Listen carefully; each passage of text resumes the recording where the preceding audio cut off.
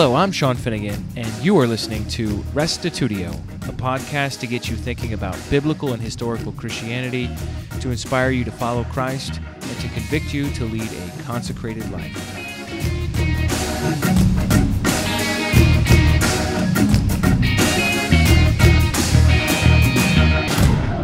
I'm really excited today to begin a new class on the kingdom of God here on Restitutio. Jesus said the kingdom was like a treasure hidden in a field. It's so valuable, it's worth selling everything to purchase. He said to seek the kingdom of God and His righteousness above what we eat or wear. In this class, we'll spend a great deal of time exploring what the Bible teaches about the kingdom, including hope, gospel, and way. We will also work through the main reasons why Christianity lost the kingdom before looking at how some Christians recovered it throughout church history. This class will not only provide a panoramic and nuanced view, hopefully, of the kingdom, but it will also offer a cohesive ethic to aid navigating our complex world while remaining true to Jesus, the King of the coming kingdom. In this first lecture, we look at the bookends of the Bible, Genesis and Revelation. By developing a robust creation theology, we'll have a better grasp on what the end will be like. In addition to looking at Genesis, we'll consider some of the marvels of God's creation, including relativity, quantum theory, the hydrologic cycle, and bees. In the end, my goal is to convince you that God did a good job making our world, so it makes sense that He would want to restore it in the end.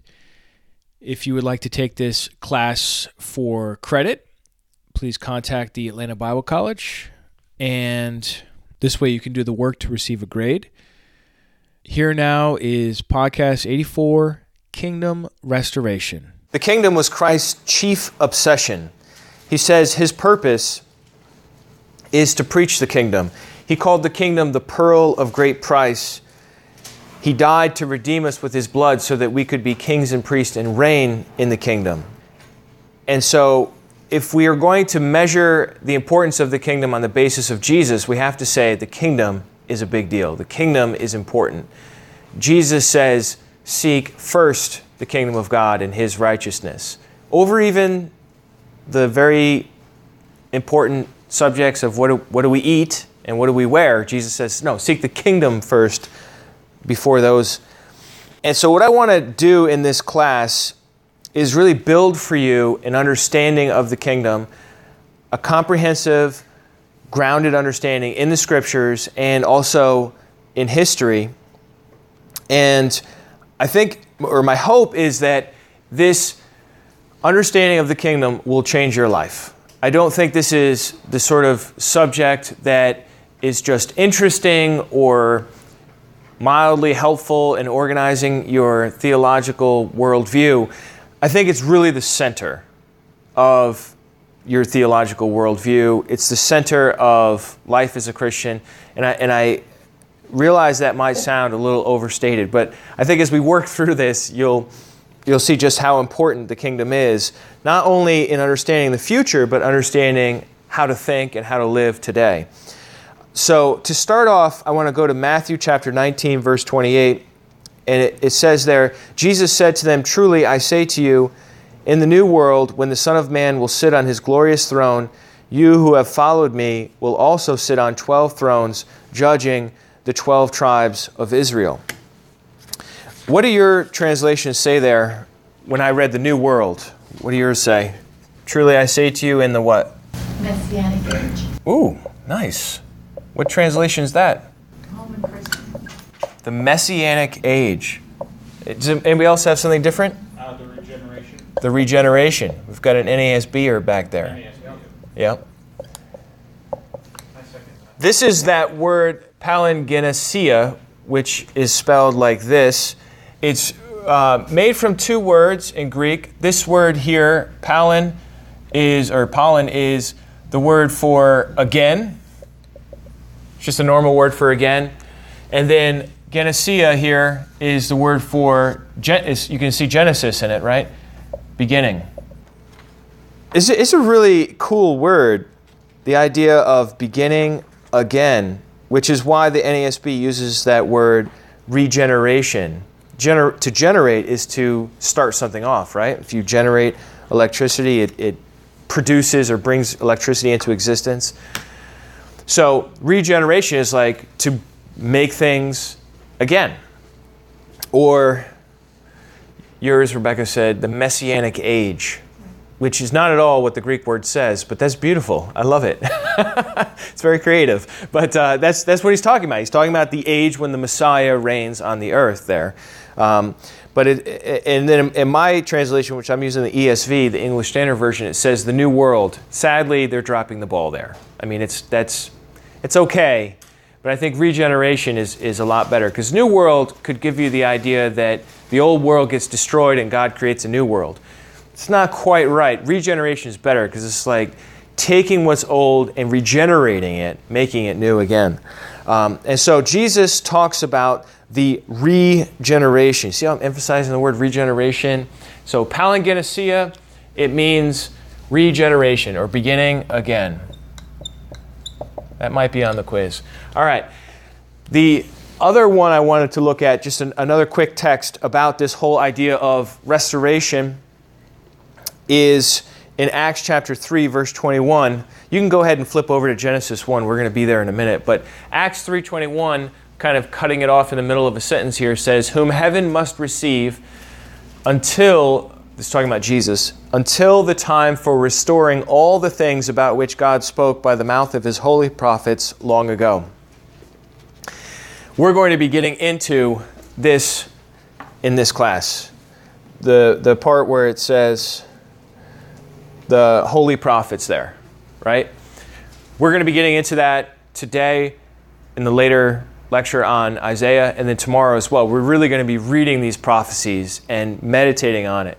And this is the Apostle Peter speaking to an assembly there, and he's talking about Jesus. Jesus is in heaven until, so that's important, right? Until the time for restoring all the things about which God spoke by the mouth of his holy prophets. So you can't really understand what Jesus is going to do without understanding what was spoken by the mouth of his holy prophets long ago.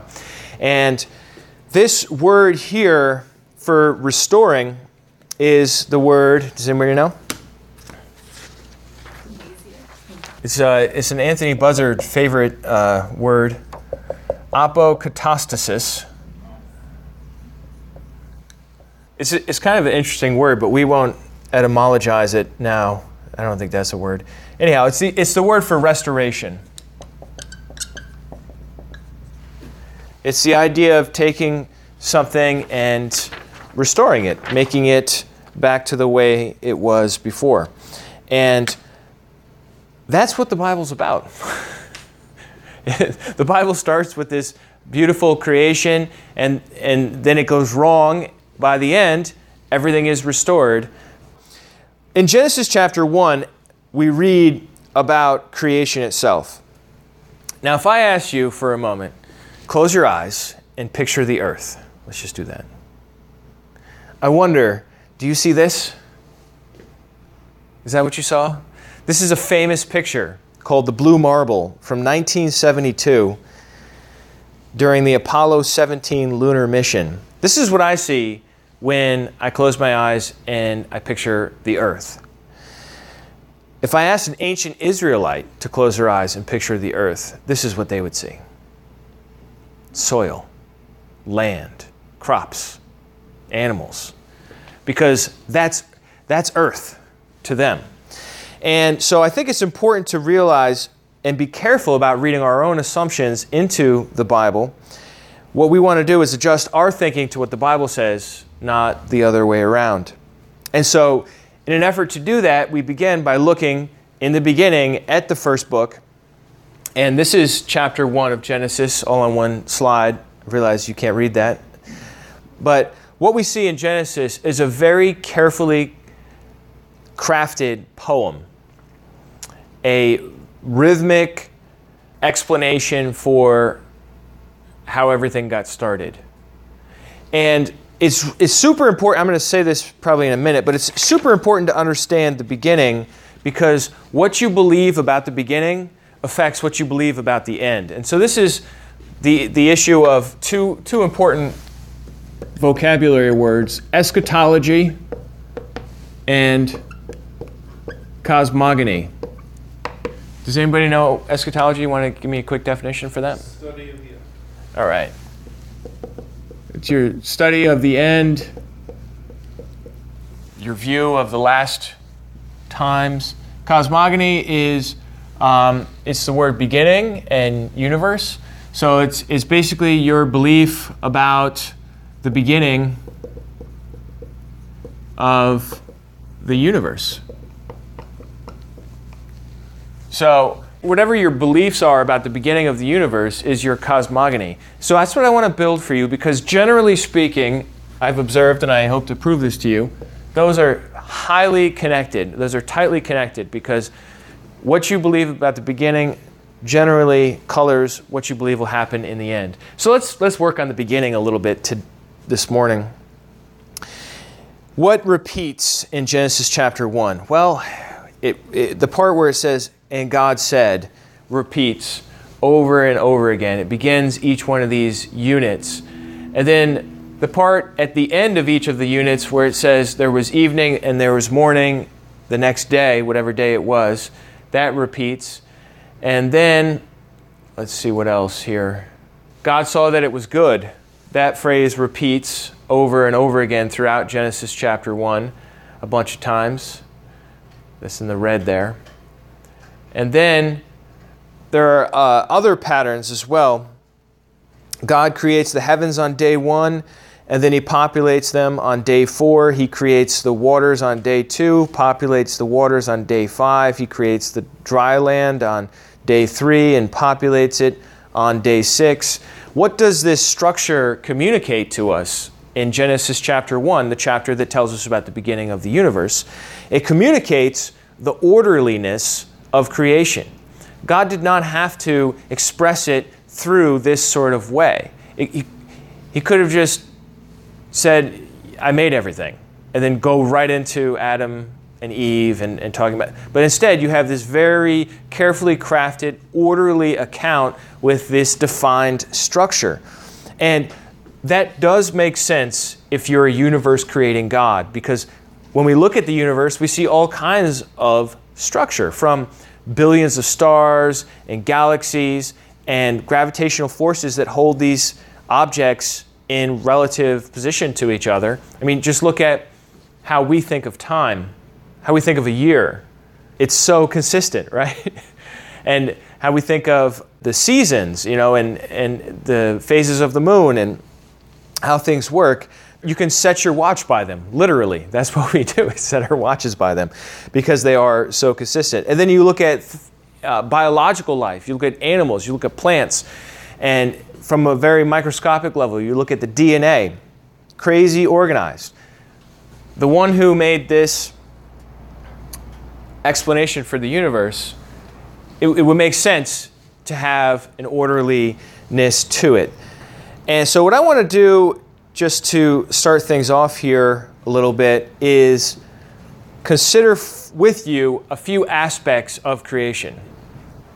Albert Einstein, in the year 1905, imagined riding on a photon. A photon is a particle of light. And he was working at the Swiss Patent Office, and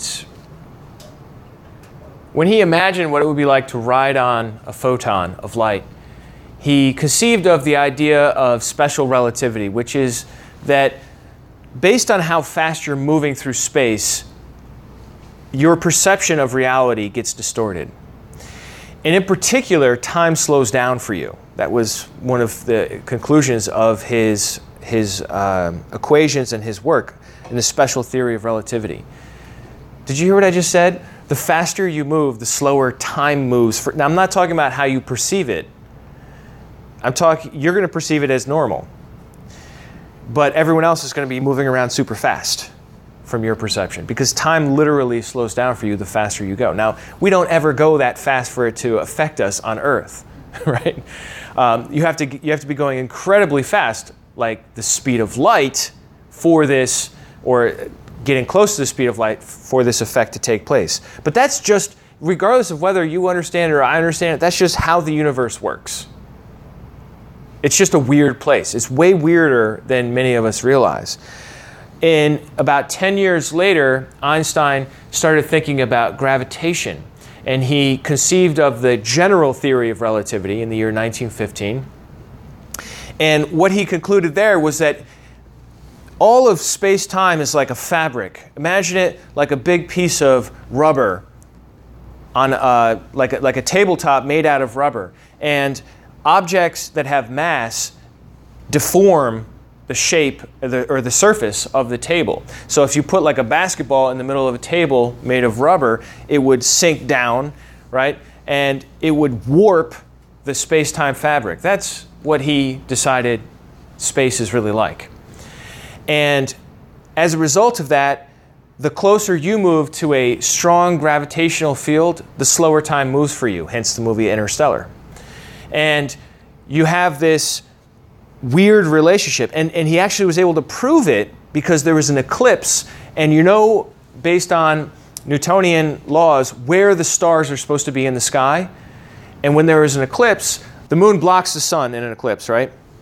However, the starlight has to pass by the sun in order to get to your eye, because it's an eclipse in the middle of the day, so the starlight's coming past the sun. So the gravitational field of the sun itself warped space, and the stars that were supposed to be there were shifted over. And that's how he was able to prove his theory of gravitational general relativity. I'm not going to quiz you on Albert Einstein. My point is simply this: the universe is an awesome place where awesome things happen, like time dilation, like gravitational warping of space-time fabric.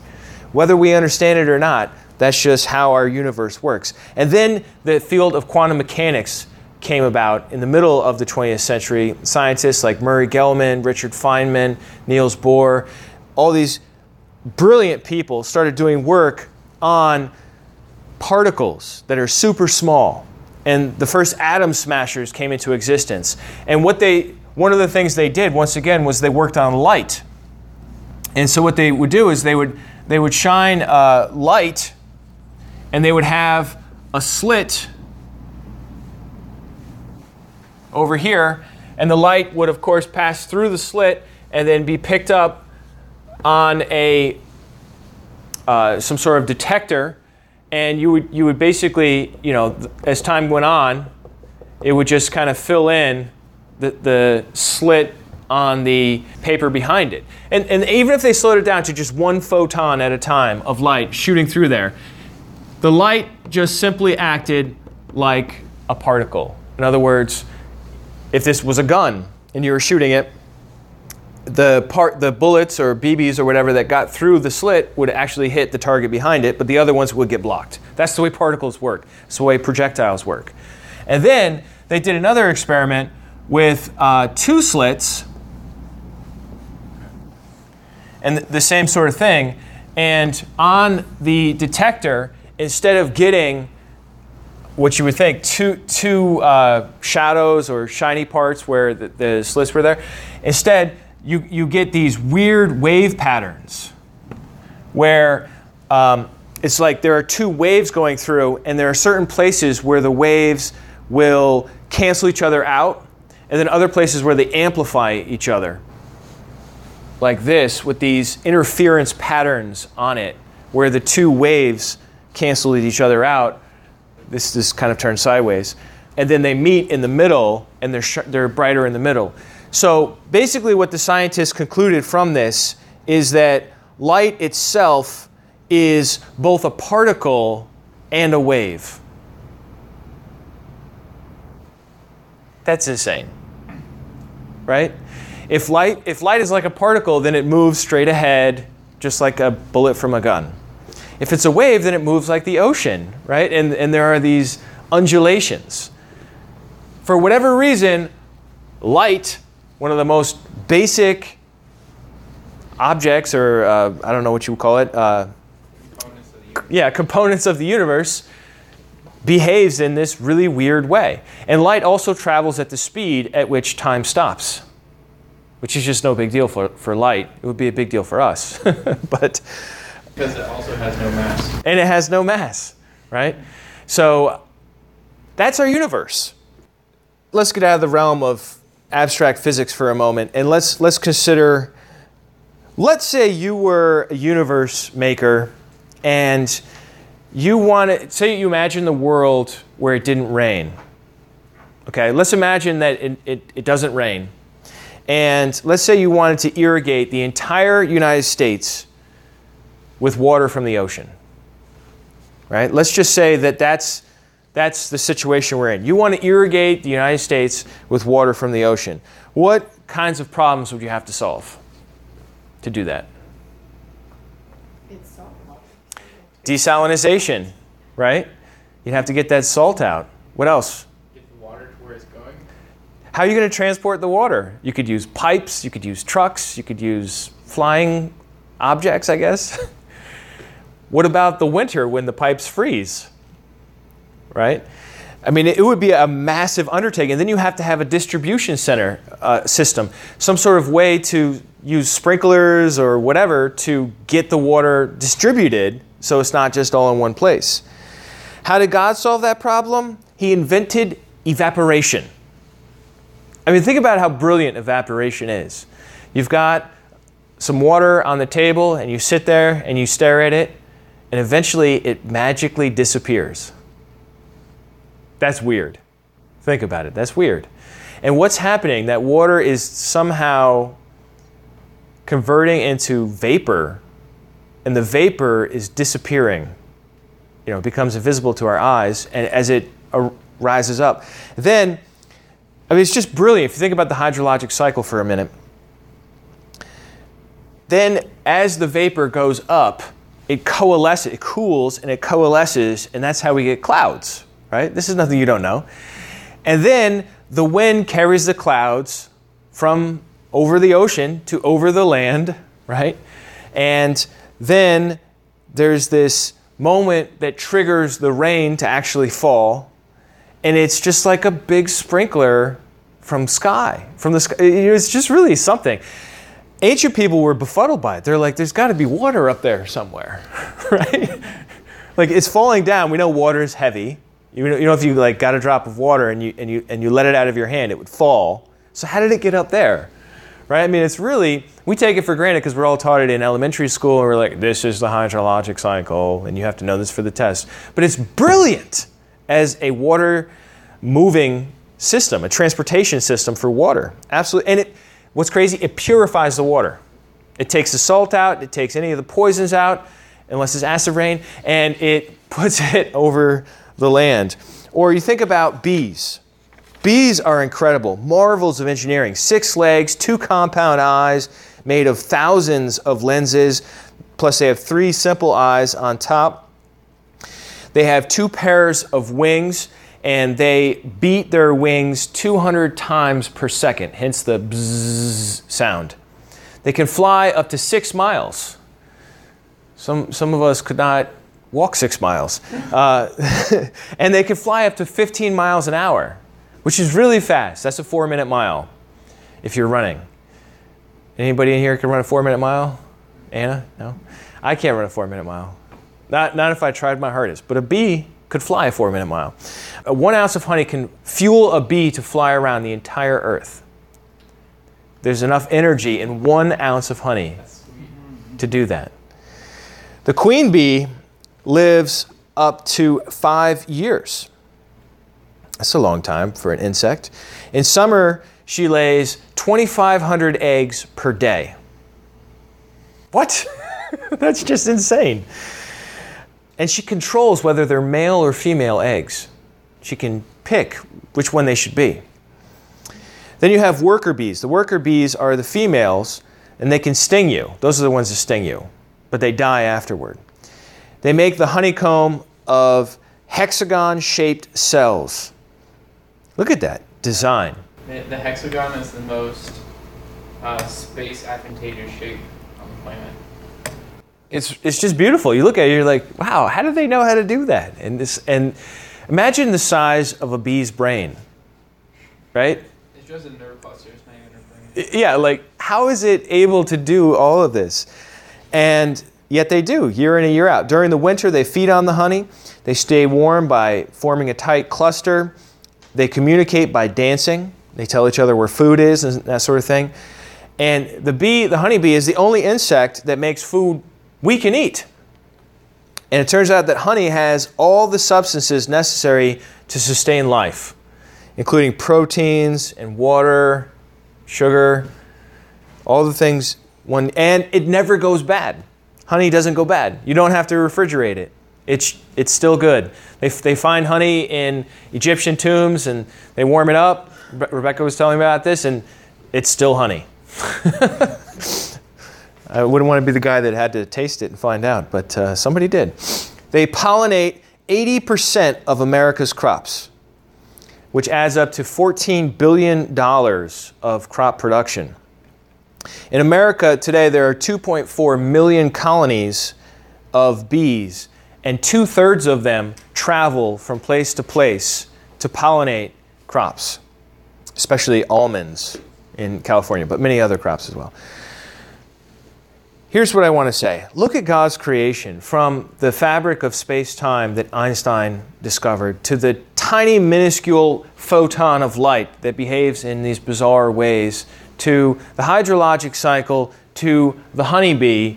God's creation is magnificent, is absolutely stunning. Now, I know there are problems in the world. I know that, okay? But at the same time, there is a beauty here. There's a grandeur. There is a complexity, a magnificence that we can't ignore. The world is well made. It's well made. I mean, we've been trying to destroy it for how many years? I don't even know it, but it's still here. And in pretty good shape overall. Because God is powerful and brilliant, He doesn't have to throw away something that gets broken, right? If you have a desire and enough time and resources and expertise, you can fix things, right? And so what God plans to do is to take our old world, which is like this old car, and work on it to make it new again. That's what God wants to do. He wants to restore our world. That is the plan. This is the kind of restoration that we're talking about. Look over in verse 26. I told you to go to Genesis 1, right? We read, "Then God said," this is Genesis 1:26, "Let us make man in our image, after our likeness, and let them have dominion over the fish of the sea, and over the birds of the heavens, and over the livestock, and over all the earth, and over every creeping thing that creeps on the earth." This is the very first thing God says about people. Let them rule. Put them in charge of the earth, of reigning over everything. Let them have dominion, right? So that's the very first thing God says, Genesis 1:26, is that we should have dominion. And then in verse 27, it says that we're made in God's image. You see that? So God created man in His own image. In the image of God, He created him. Male and female, He created them. That means that we're in some ways similar to God, right? And He doesn't say this about the animals. He doesn't say the animals are made in my image. He says this about people, about humans. And then in verse 28, we get some commands. "And God blessed them, and God said to them, be sterile and miserable and have no power." No, that's not what He says, right? He says, "Be fruitful and multiply and fill the earth and subdue it, and have dominion over the fish of the sea and over the birds of the heavens and over every living thing that moves on the earth." And so God's commands are to reproduce, to rule the world, and to eat freely. And I've heard that we have 10,000 taste buds on our tongues. I mean, God didn't have to do that. That was just sort of over the top, right? He could have just been like one taste bud, like poisonous or good to eat, right? But we've got salty, we've got sweet, we've got spicy. It's just awesome. And so God is, I would argue, more of an Epicurean than a Stoic. I'll get to that later. But he's more pro-pleasure than against pleasure. Then in verse 29, "And God said, Behold, I have given you every plant yielding seed that is on the face of the earth, and every tree with seed in its fruit. You shall have them for food, and to every beast of the earth, to every bird of the heavens and everything that creeps on the earth, everything that has the breath of life, I have given every green plant for food. And it was so. And God saw everything that he made, and behold, it was what? Very good. And there was evening and morning the sixth day.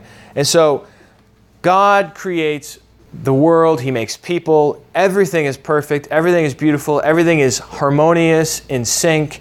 And if you have a robust creation theology, if you believe the world is the product of a loving, brilliant, powerful God who wants it to be a good place, a very good place, that's your cosmogony. Then your eschatology, what you believe about the end, it just makes sense that he would take his original creation that got messed up and aged, and he fixes it. It's still the same thing, but it's different, right?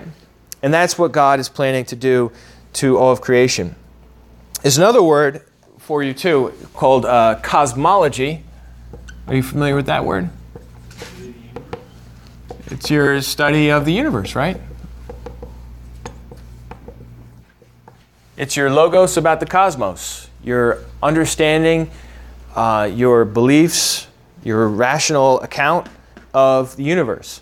And we're going to get into this later, but there's a famous Greek philosopher named Plato who believed that our universe was an imperfect copy of another universe. So there's another world out there, a perfect world, and our world is a copy of that world. And then later on came the Gnostics, who claimed that our universe was the result of a cosmic act of rebellion by a disobedient spirit who created it against the spirit realm.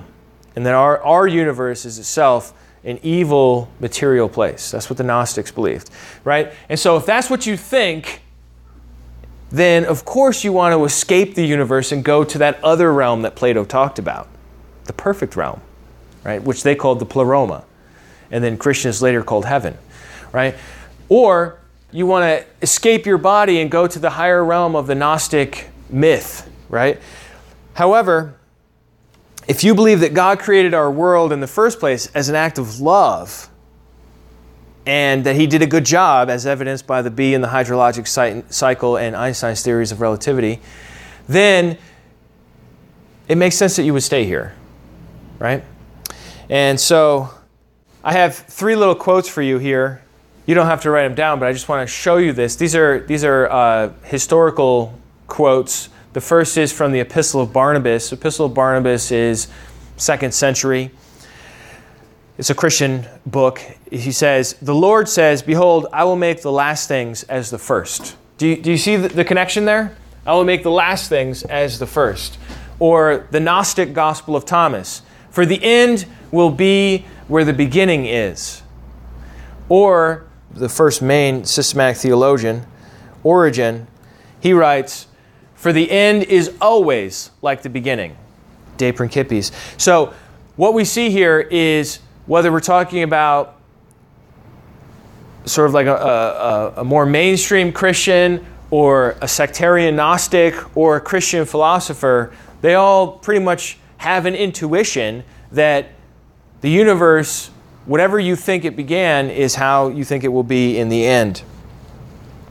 Victor Gluckin said, "What God originally wanted in the beginning, he will get in the end." That makes sense, right? And that's because God is powerful enough to make that happen.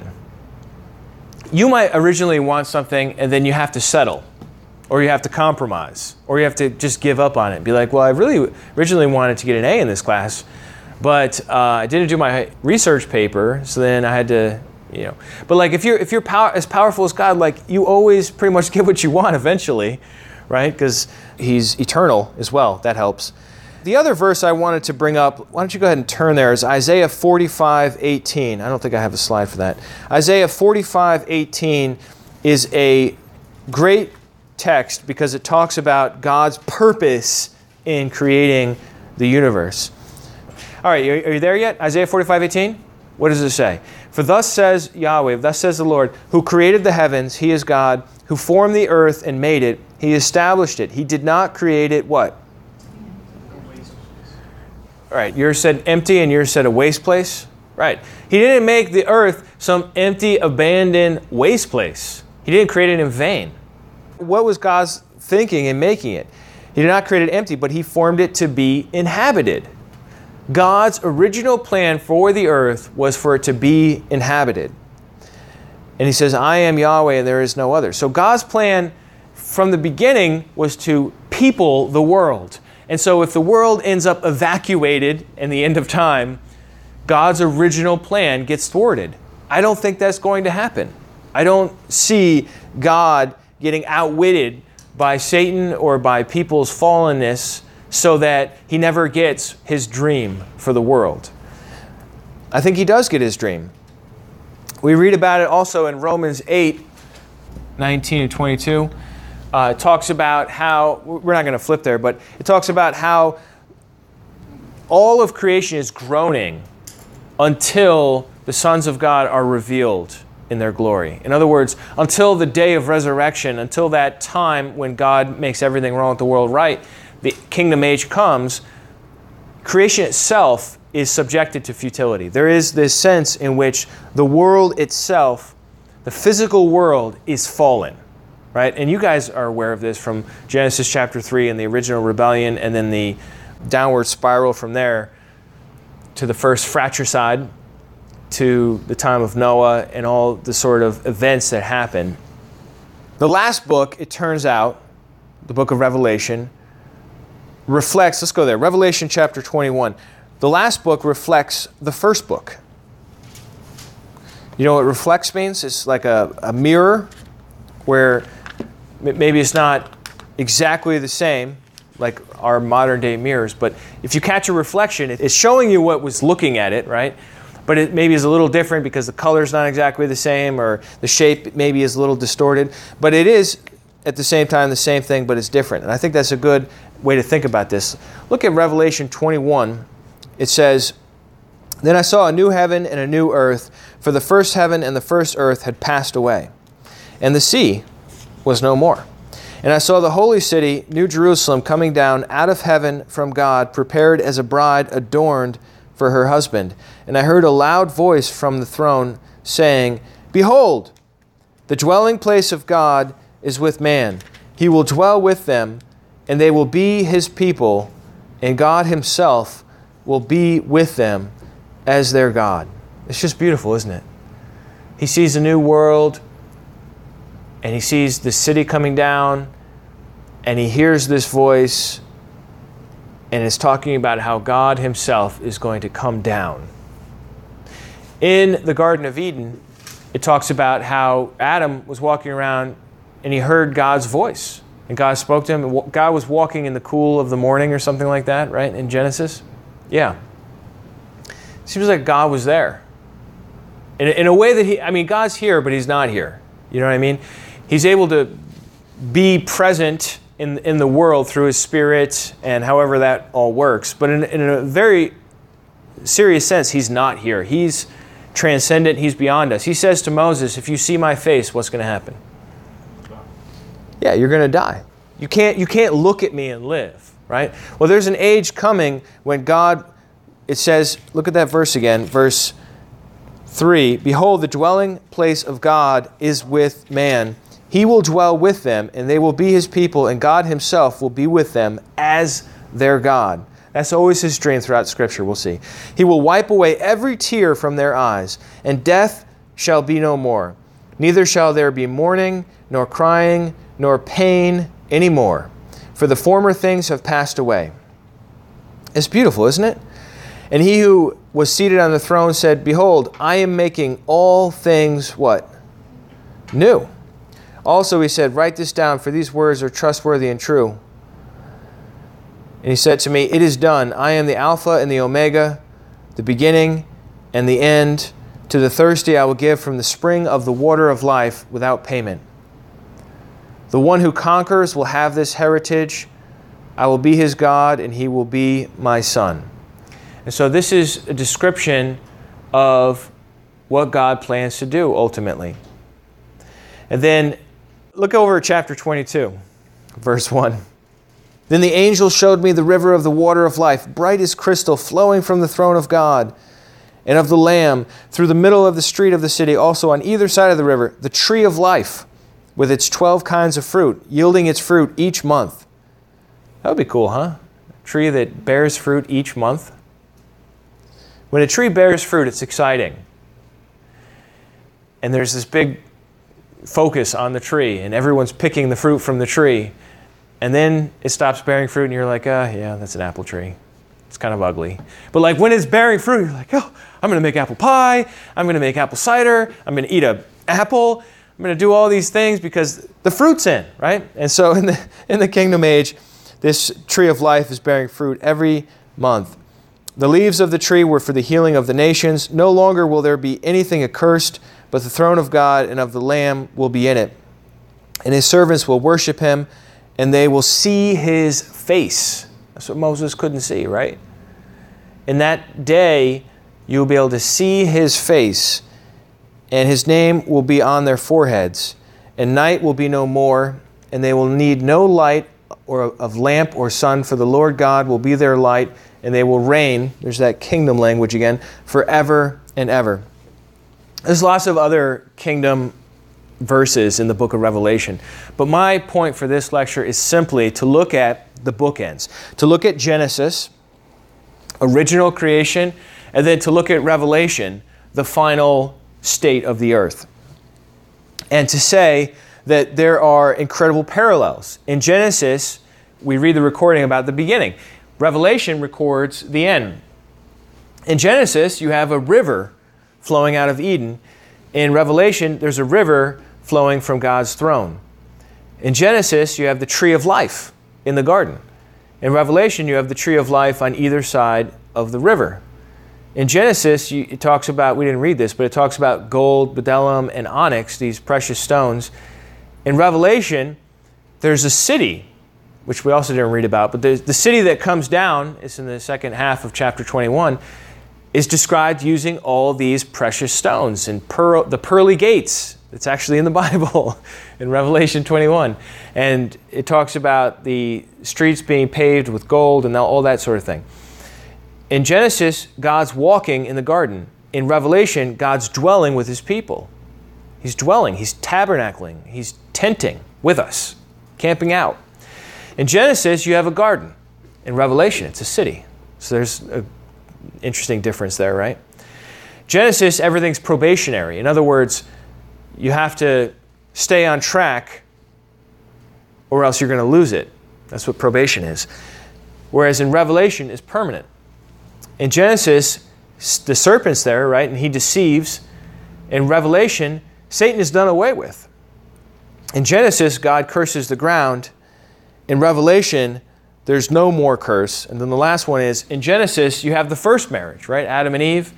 This is now bone of my bone and flesh of my flesh. She shall be called woman, and a man, they became one flesh, right? And that whole part. In Revelation, you have the last marriage, right? It talks about the final consummation of the bride of Christ. And so what God originally wanted in the beginning, he will get in the end. In fact, I would argue that the end is not just everything wrong with the world made right. It's that plus is some interesting upgrades, right? I would say it's even better than it was in the beginning. And so because typically people conceive of the end based on what they believe God originally wanted in the beginning, I think it's critical for us to get a robust creation theology so that we can see how God designed this universe, how he created the systems that are all around us, things that we don't even think about, like how the protons and neutrons stick together in the center of an atom. I mean, think about it. Protons are all positive, right? You take a bunch of things with the same charge and try to stick them together. What's going to happen? Right, and that's what an atomic bomb is. When you overwhelm an atom, and then those protons just blow apart, right? What keeps them from blowing apart? The strong force. That's what we call it. Isn't that pathetic? We call it the strong force. That's about as much as science taught me about nuclear cohesion inside the atom. It's like, well, there's this force called a strong force. I'm like, really? I'm like, is there a weak force? They're like, yeah, there's one of those too. That's what holds the electrons. I mean, the universe, is so much cooler and more interesting than I think most of us realize, because we're just more focused on our own lives and what we need to do. But when you really stop and think about it, it's really impressive. So let's take a break, and then we'll come back and look at the next thing, which will be Kingdom Covenants. Well, thanks for taking the time to listen to this. Stay tuned next week for part 2 of the Kingdom of God class, when we'll look at the covenants God made with Abraham and David. But before I close out, I just wanted to read out 2 comments from episode 83, questions about gay and lesbian Christians. David Pace writes, I would like to know if you believe in laying on hands and praying that God deliver all of us from our bondage. Being gay or lesbian or whatever we call ourselves is a bondage, and Jesus came to set free captives for those in bondage. Then he goes on to say, I believe we as Christians can receive power from on high, not of ourselves, but from above, to be used just like they were in the apostles' days and after that. What do you think? This is in question to the gay and lesbian Christian. Thank you and be blessed. David, thanks for writing in. As far as the idea of laying hands on and praying for people, I think that's totally biblical. We see it throughout the New Testament. And at the same time, I think we need to also recognize that healing is God's decision, not mine. I think there are certainly some necessary requirements as far as having faith and actually praying and reaching out towards God. But in the end, it's his decision on whom he heals and whom he doesn't. So I think it's great to lay hands on. I think it's great to pray. But at the same time, even if someone doesn't receive that miracle, and there are cases where people have received deliverance from a homosexual orientation. But look, whether you receive it or you don't, the simple fact is we're all called to live by the same Christian ethic that we see in the Bible, and that would include limiting sex to heterosexual marriage. So my answer is yes, I believe in that, and I would pray for somebody if they wanted prayer. I don't believe in coercion. I think if somebody doesn't want healing or doesn't want to change, then I shouldn't get involved until they change their minds. And I think you have to respect people's boundaries. There have been some instances. I watched this whole retelling of a guy who was forced to attend some sort of like gay conversion camp where they electrocuted him when they showed him pictures of naked men, and it did not work. It traumatized him, and now he can't so much as give a man a hug without having echo pain from this horrible ordeal he went through as a teenager. So I'm going to have to come out totally against that sort of coercive strategy, but in favor of honest-hearted people who are seeking God and are looking for a miracle. Brian writes in, he says, Sean, these past 4 Restitutio episodes have been most helpful for me, especially in regards to relationships with those who identify as LGBTQ. I've learned, in regards to all people, no matter their sin of choice, that it's better to develop relationships based on loving our neighbor or enemy before discussing biblical matters. Much damage has been done. A great example is Caleb Kaltenbach's story, specifically the part where Christians were throwing things at him and his mom and calling them names because of his mom's lifestyle. 1 Corinthians 5:10-13 comes to mind. I think the context of that passage is not to focus on the sin of those outside the body of Christ, not to judge outsiders. Certainly we can shine the light of Christ by living out our lives in a manner that is worthy of being his ambassador, but to identify as a disciple of Christ and hurl insults and projectiles at our fellow man, how will that lead someone into the kingdom of God? Thanks again for these episodes. You are exactly right, Brian. This sort of behavior that has happened from Christians to same-sex attracted folks in the past has been, in some cases, really deplorable and embarrassing. However, that doesn't mean that we should retreat into accepting everyone's ethic no matter if it contradicts the Bible. So when it comes to outsiders, should we be surprised that unbelievers act like unbelievers? And as far as people who are interested in following Christ, then we do have a standard, and we can lovingly help people and walk alongside them in trying to live that out the best we can in the power of the Spirit as God enables us. So if you haven't had a chance to listen to episode 83, I encourage you to. It's an episode where I retell Becca Cook's story, but then also go through 7 common questions related to same-sex attraction and Christianity. Hopefully this is the sort of episode you'll be able to share with others, whether they're struggling with this or they are in relationship with people who are struggling with this, friends, family, whatever, that this could be a helpful resource. So check that out. Also on that episode 83, I've got just a ton of links to some really fine books and YouTube talks and other podcasts to help you and equip you to dig deeper into this subject. So check that out and visit us online at restitudio.org. We'll see you next time. And remember, the truth has nothing to fear.